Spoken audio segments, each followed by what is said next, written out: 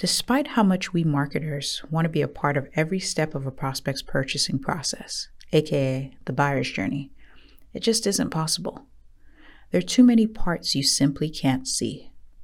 How was that person or business introduced to your brand?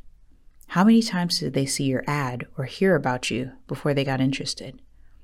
Why did they decide to come to your store? Did they randomly walk in off the street, or did something convince them?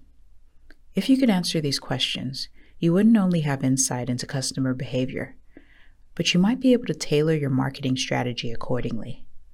Unfortunately, these things often remain a mystery.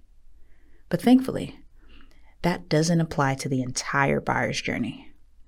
You can tell if people are showing interest or interacting with your brand online through things like inbound phone calls, forms filled, ads clicked, and so on. Through keyword targeting and bidding, you can have some influence over prospects in the research phase of the buyer's journey.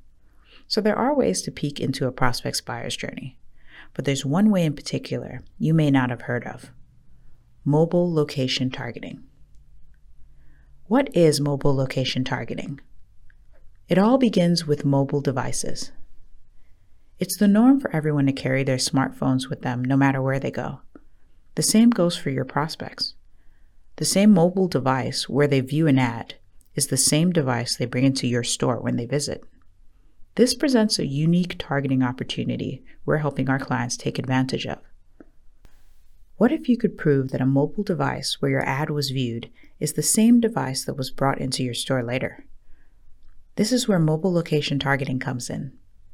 The key technique here is geofencing. So let's take a quick look at a definition and make sure we're on the same page.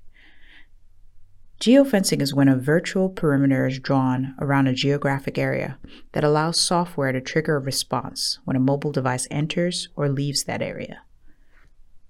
So this is how mobile location targeting uses geofences. It works in two parts.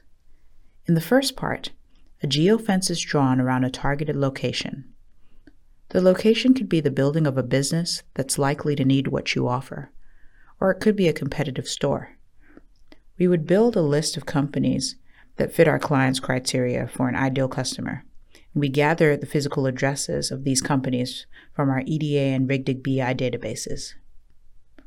Drawing a geofence around each of these locations allows for mobile ads to be served to mobile devices within that geofence. The second part of mobile location targeting is where geofences are drawn around your store locations. A notification is sent to the software used for mobile location targeting when a mobile device that was served your mobile ad enters one of your store location geofences. So let's go over a practical example to help you visualize how mobile location targeting works. Let's say you just opened up a new bookstore and you want people to come to your store instead of going to Barnes & Noble. Through mobile location targeting, a geofence is drawn around the Barnes & Noble store location closest to you, and another is drawn around your bookstore. This way, you'll know if people who visited Barnes & Noble and saw your ads come into your store. This will also tell you if you're drawing business away from your competition. The aim of mobile location targeting. What this technique does is it gives you a deeper look into the buyer's journey than you had in the past. Now you can see that people viewing your ads are coming into your store. Your advertising is having some influence on these people, proving that this area of your marketing is not a shot in the dark. This tells you that people interacting with your ads are taking the action you want them to take. There will always be some mystery to the buyer's journey, simply because marketers are not omniscient. But that doesn't mean you have no influence over a buyer's decisions. By using mobile location targeting, you can prove that your advertising is working the way you want it to.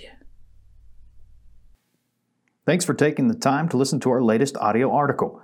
Don't forget to check back in with us for more content on a regular basis. If you have any questions, head over to randallriley.com or reach out to us. We'd be glad to help.